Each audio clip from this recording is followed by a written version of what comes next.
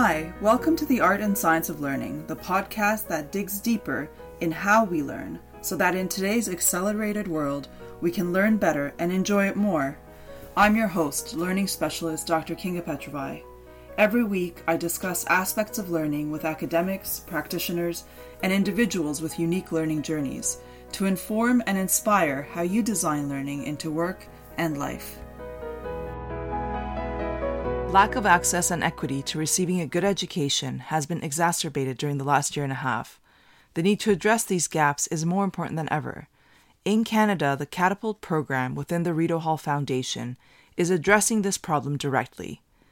Catapult is a national community building platform that aims to increase equity of learning access in youth across Canada. It does this by channeling resources to community programs, helping them to build know-how, capacity, funding, evaluation framework, partnerships, and infrastructure. To learn more about Catapult and the work they are doing to empower youth to receiving a good education, I'm joined by the person leading Catapult. Ikem Opara is the Director of National Learning Partnerships at the Rideau Hall Foundation and leads the newly created Catapult program. The Rideau Hall Foundation is a nation-building charity that was established to amplify the impact of the Office of the Governor-General. This is a platform to connect people, causes, and organizations, which, while they will exist for different purposes, share a common belief in the commitment to the potential of Canada. Thank you, Ikem, for joining me on the podcast. Thank you, Kinga. I'm glad to be here.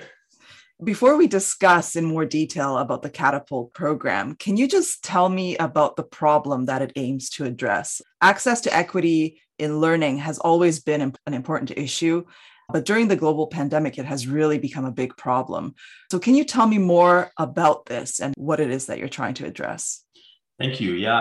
What we're trying to address is sort of the state of learning and access to learning opportunities and the choices that Canadians have, especially young Canadians, the choices that they have and options available to them to learn. So we know that across the country, we have in many cases very good education systems and learning systems across the country. What we also know is that access to those opportunities is not equitable.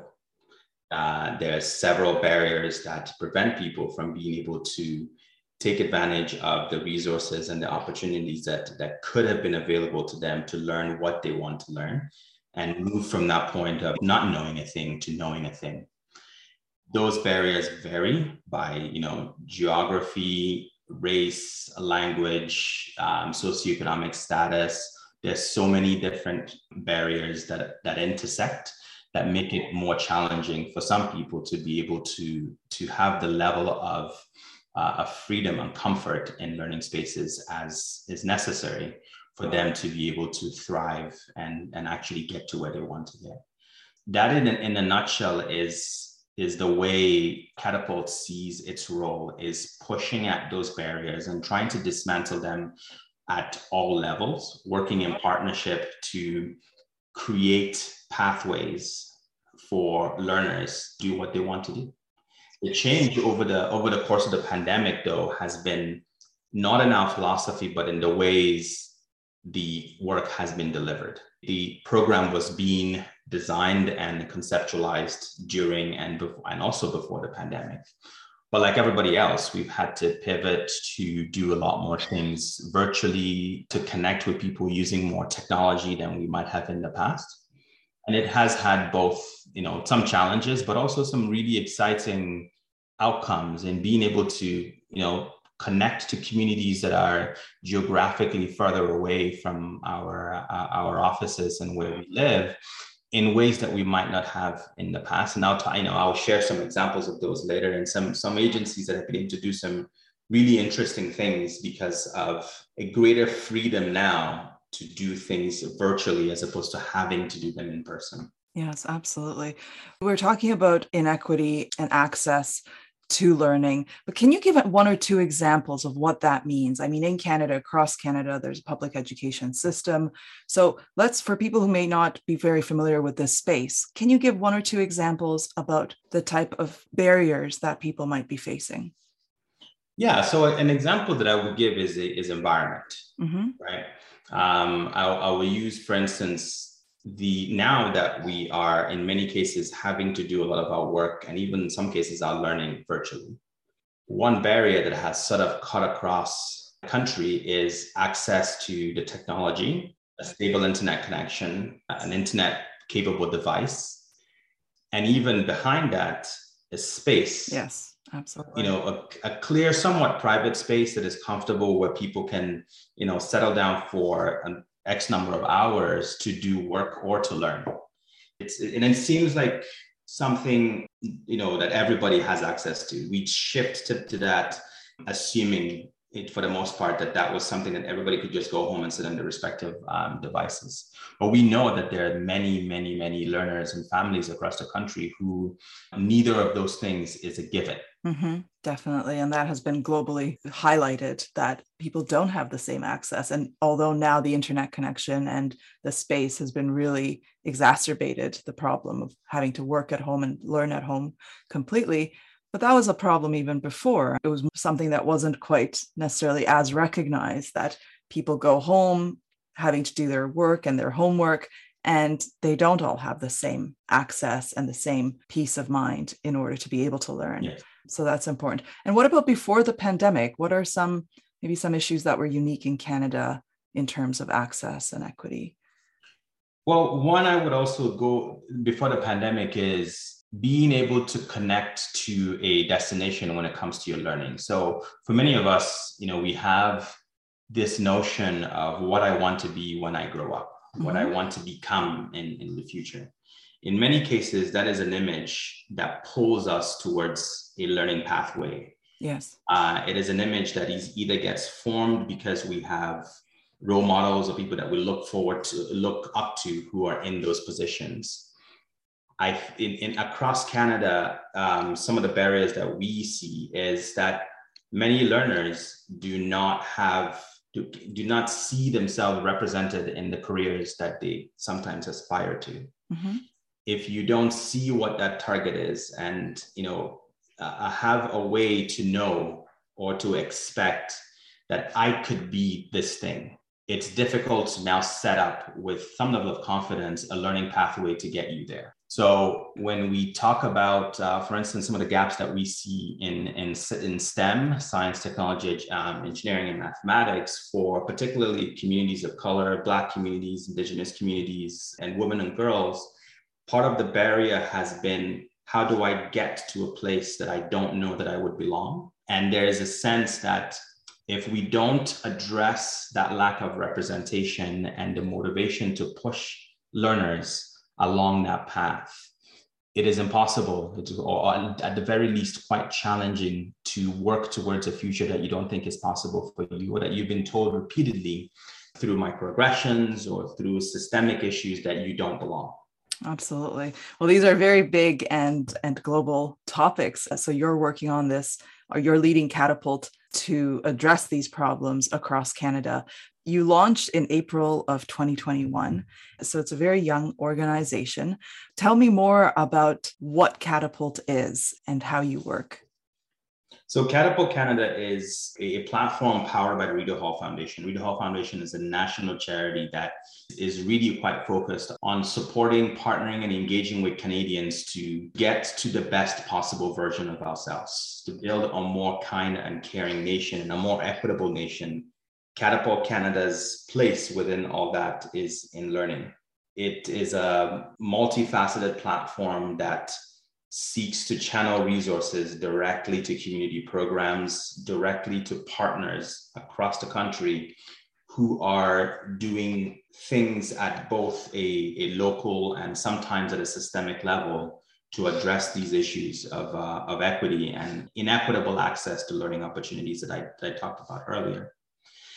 There's a number of components to Catapult. One of them is essentially in our network. We're trying to make sure that we amplify and connect the learning from community agencies in Southeastern Ontario with community agencies in the northern part of the country, across the entire country. I mean, we found in some of the design of a program that while there was really interesting work happening in many different pockets and communities, there often wasn't a lot of awareness about what the other was doing. Yes, that is always. It's always the case, and sometimes we found community partners who were struggling to create something that somebody had already done successfully somewhere else that they could, if they knew about it, replicate or adapt that to their particular community, and then be able to be more effective and efficient in delivering what they want to do with their community.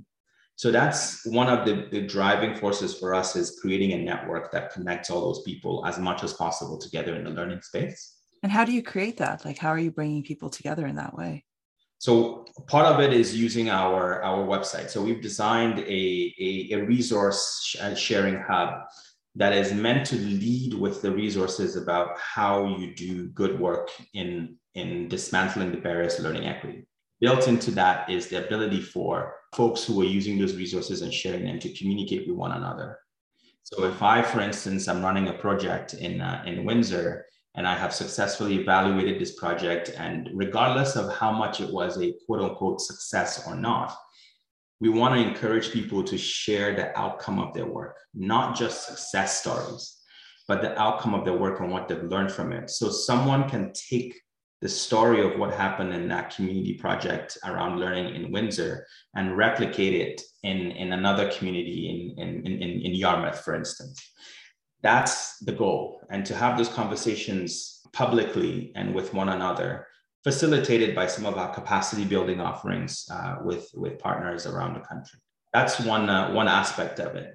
Yeah, that's a great one, because I mean, challenges is something that often organizations don't really talk about and don't really put out there. They're putting out their success. But in fact, it's the challenges that they go through and what they learned that really helps themselves and others to continue producing good work. Yes. And it's extremely valuable. So that's a great thing to and that's something we're hoping to normalize as as a funder and as a funding partner as well. In many cases, community agencies who are funded are reticent to share what went wrong in their projects with their funders, where we're quite good at conditioning one another to only talk about the most positive sides of our experiences. But even in the other component of Catapult, which is our Access Innovation Fund, we ask our grantees through their measurement, through our measurement and evaluation work, to share what worked and what did not. That's really because our intent is really to learn from the journey that they've been on and what impacts they've created in community. And so what is the Innovation Fund? You just mentioned it, that the other aspect of Catapult is the Innovation Fund. Yes, the Access Innovation Fund is a multi-million-dollar fund that provides direct funding to community programs and community agencies to do work in this learning and learning equity space. With generous support from government and a number of private and public philanthropists, we've been able to put together a number of open calls for proposal. Mm-hmm. By the end of this year, we would have made about probably close to 20 grants, about $5 million in total in grants awarded by the end of this year, that are spread out across the country doing exactly what I have described at very different levels. Some of them are working directly in schools. Some of them are working outside in community, supporting to create that environment for their beneficiaries who are facing barriers to learning access, to get past that and be able to connect to what they want to learn and to build the skills, acquire the talents and mentorship, and build some of the social capital that also supports them to be able to do the work that they like to do. Wonderful. So you're bringing together a network of organizations who are working to address the issues of access and equity in learning. At the same time, you're also funding the projects. You're helping to fund some of these projects. That's correct. So it's a bit of a holistic bringing together the work that is happening across the country and supporting it. That's fantastic. That's really good. So you were mentioning a little bit that you asked the organizations to share their challenges for people to learn from it. So what are the challenges that you notice as being really central to solve these types of problems? What kind of challenges are the big ones that people face or organizations face? One that comes to mind for me is is the way that we resource community organizations to do the work. I think, yes, obviously, funding is always an issue because no one has access to unlimited funding. But I think one of the things that we default to in many cases is that funding is the solution to just about every problem. One of the challenges that we've noted, as I mentioned, is that lack of connectivity, sharing of resources, knowledge, experiences. So you might not have to invest in doing something again because somebody else has already done it. Yes. And you can repurpose your time and talent to do something else in a way that is hyper local and focused to exactly what your community needs. That is one thing that we have seen across many applications and many projects, where there are some things that we know many organizations need, and regardless of the fact that somebody has done it elsewhere, it's still a need in this community. Mm-hmm. There's capacity building around how to manage your organizations. Some of the mechanics and operational aspects of running a charity seem to be cross-cutting capacity building needs across the board. So what we're looking at as we continue to iterate with Catapult is how we can invest in building capacity for the sector, capacity for our network of Catapult community members, so that they're better equipped to address some of the operational things that they have to do, some of the technical things that they need to do in the back end, to give them a solid footing to now do community engagement and the sort of, both virtual and in-person sort of face-to-face interaction that allows for that work to move forward without being constantly mired in some of the other things that allow the mechanics of their work to function. So do you help them to do that by connecting them to others who have done the same and sharing stories, or how do you help them? That's one way. The one thing that we've singled out to do at this point through the Access Innovation Fund is to focus on monitoring and evaluation. Okay. So evaluation, how to monitor your projects, and just as importantly, how to share the story of what has happened is one place that we know that many agencies don't have the time or resource to do properly as well as they'd like to. So you're the one offering to do the evaluation, is that it? That's right. So we've built a monitoring and evaluation component into every single grant that we make, so that both the financial and the labor cost of doing an M&E, a proper monitoring evaluation exercise on your project, is completely outsourced to us as the funder. We've engaged an evaluation firm to work with our grantees to develop a robust framework for measuring each individual grant. Wonderful. And being able to report back to us and to our funders without placing that burden on the grantees. Very good. That's such an important thing, though, isn't it? Because evaluation does often fall to the side, but also even when it doesn't always necessarily measure what the organization wants to know. Mm-hmm. Sometimes the questions that are most important for them to answer is not necessarily the ones that the evaluation answers. It's fantastic that you're offering that service of a professional firm to do that, because that's huge. That's a huge part of the success. Yes. Really good. It's a lot of support and a really fantastic network, it sounds like, of bringing together different organizations and people who are trying to address this important topic. So how would someone, or an individual or an organization, access these resources? How does someone get involved with you if they are doing this type of work? Well, the first thing would be to visit us, to come to our website. catapultcanada.ca is a great start to be able to know what it is that we're doing. As I mentioned about the Access Innovation Fund, we have open calls every so often. We are just in the middle of actually running one right now, and we're reviewing several applications that we received for funding, and we should be able to fund those by very early next year. There will be other rounds of funding in the coming quarters, so always connect with us and look out for our messages there. Or just reach out to us directly. We have a small but quite engaged team here at the Rideau Hall Foundation on our learning team that are constantly connecting and trying to connect with more stakeholders and partners across the country. It is a big task that we don't want to underestimate the size of what we're tackling. And we've chosen to take a gradual approach to build those networks across the country to ensure that we're designing something that is not focused only on one part of the country or focused only on one demographic or population, yes. Right? And that's why we've taken a very intentional open door policy to be able to connect with anybody who has questions or suggestions about how we can better support the work that they're doing at a local level. Okay, great. So they can contact you to get some questions answered and to find out more, of course, but also in your network, are the organizations in your network those who have received funding? What's the qualifier to join the network that you're creating? There really is no qualifier. As long as you're working in this space, based in Canada for the most part, working in this space of learning equity, we want to get as big a tent as possible of people who are sharing their experience and knowledge. So we don't replicate some of the attempts in the past that have been a collection of people who generally do agree about how to do a particular thing and come from a small number of perspectives on it. Mm-hmm. Anyone is welcome to come to our website at catapultcanada.ca and sign up to join the Resource Hub, share a resource or take a resource that you want to use to do some work in your community. That's great. The access, what we do with the folks who have applied and received funding from us is they automatically become members of the network. And that is just because we want to also showcase the work that they're doing in their communities. And like I mentioned, the measurement and evaluation work that will be happening with every grant, every single one of those midterm and end of project reports will be shared through our resource hub.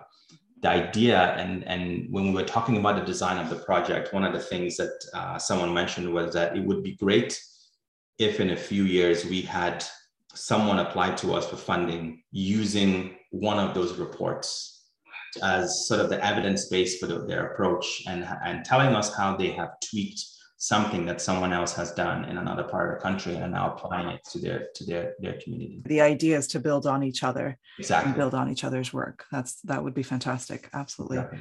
Well, that's great. That's a really good insight to know of how you can join this network and how people can take part and amplify their work and others.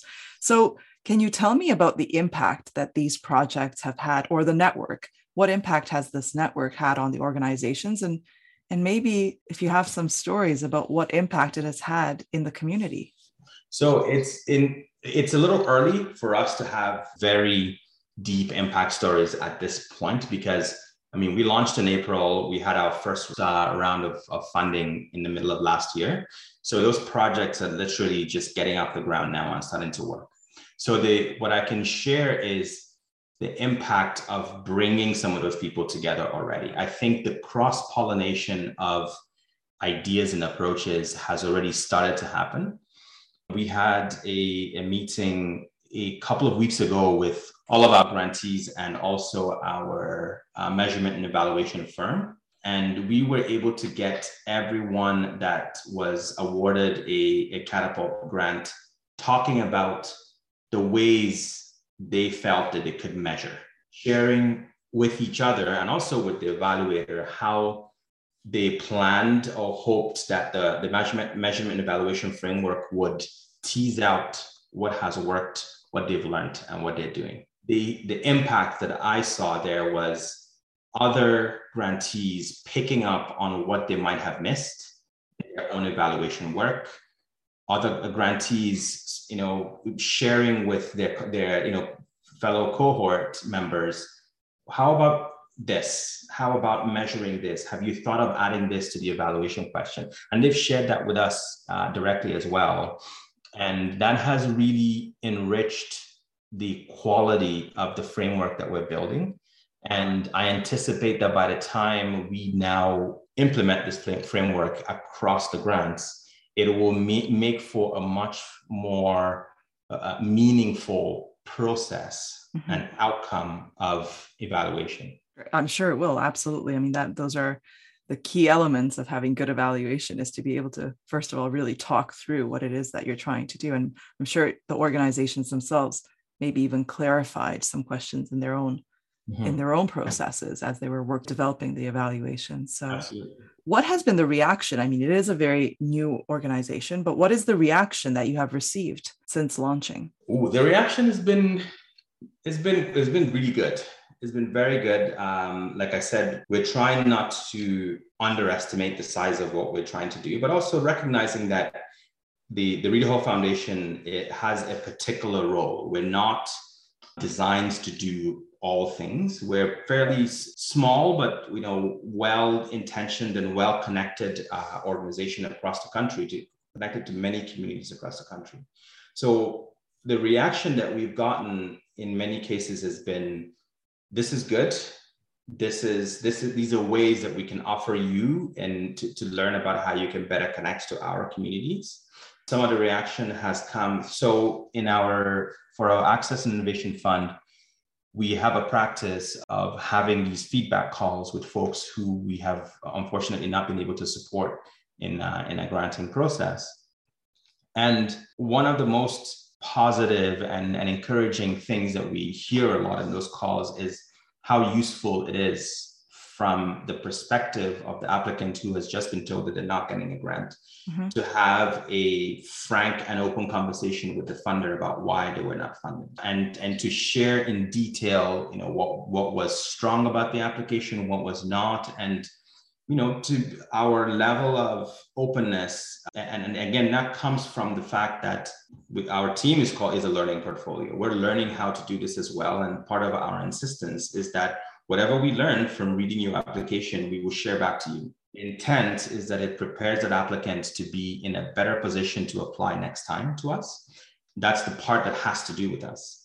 The larger goal is that it prepares them to be in a better position to tell the story of what they do, whoever they need to share that story with. And, the very encouraging feedback that we've gotten is that service has been quite useful to the community. That is really good. Can you give some tips for people who would like to submit an application? What are some things that you take away that would be helpful for people to understand? I would say just tell your story.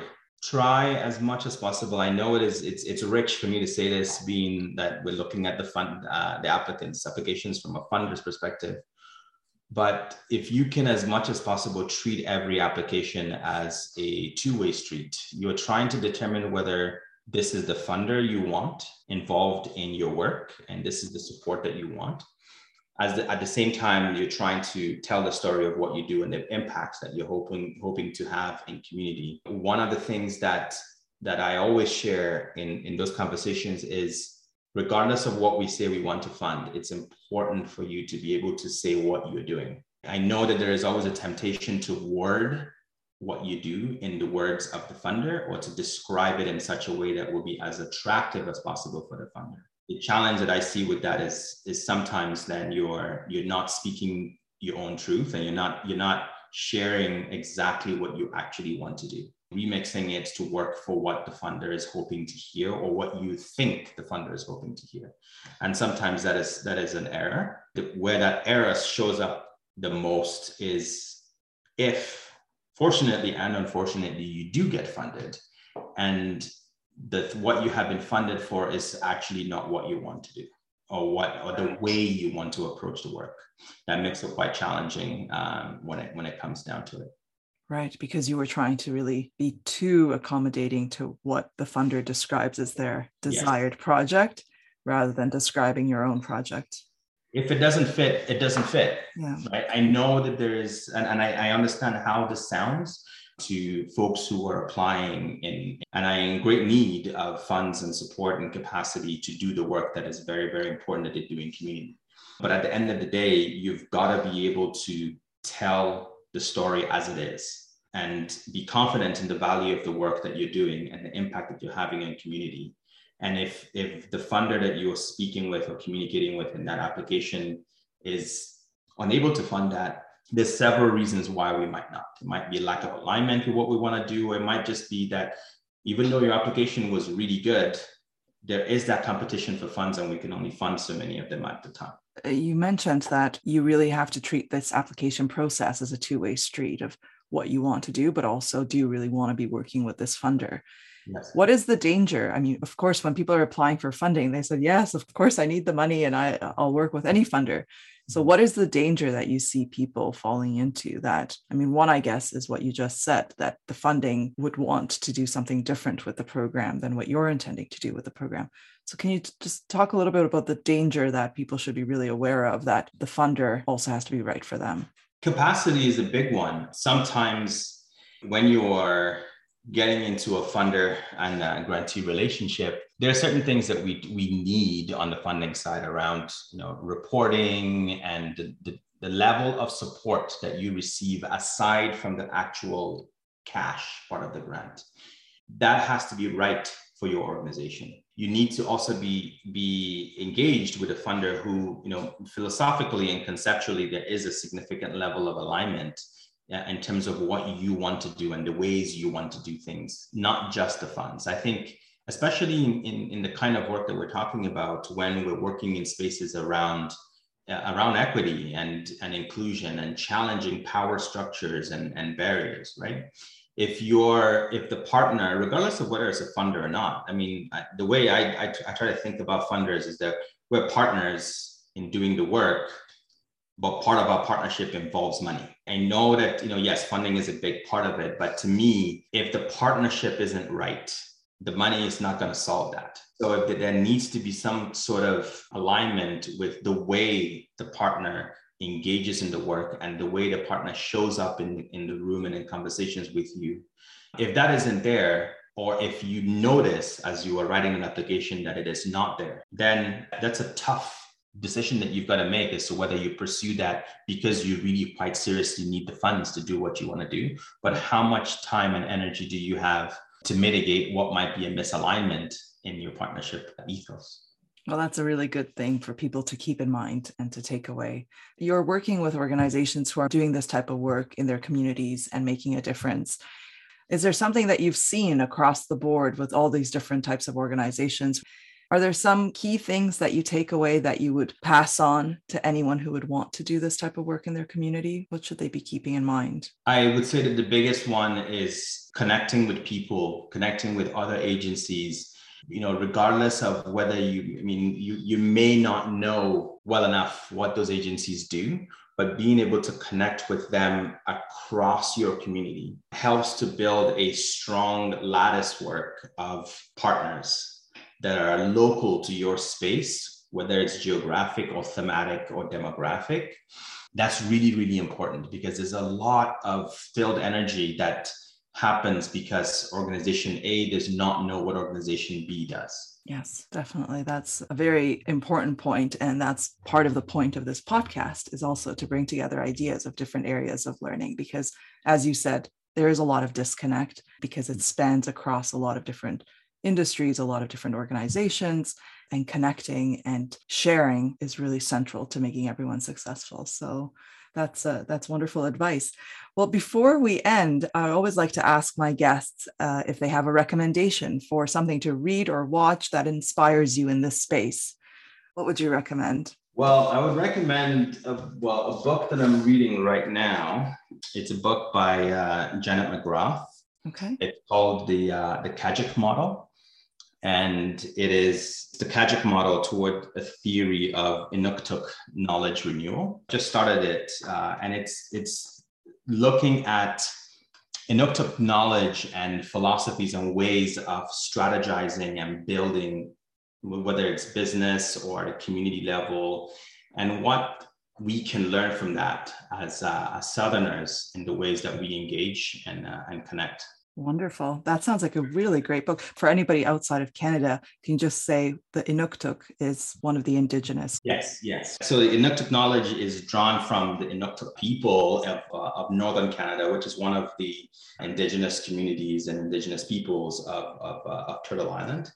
And, I've been spending a bit of time learning about the language and culture and community, and how what we can learn from that as guests in this place, and how we sort of show up in our responsibility as being as guests and being part of the experiment that is Canada's multitude of nations. Wonderful. That sounds like a great Great book, and I look forward to reading it. I haven't read it yet, so thank you for that. And Ikem, thank you so much for sharing your insights and your work on the Catapult program. And it is really wonderful that you are bringing together organizations who are doing this important work across Canada and sharing tips for everybody to make it a better, more successful program.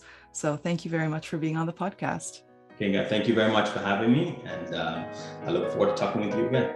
Thank you.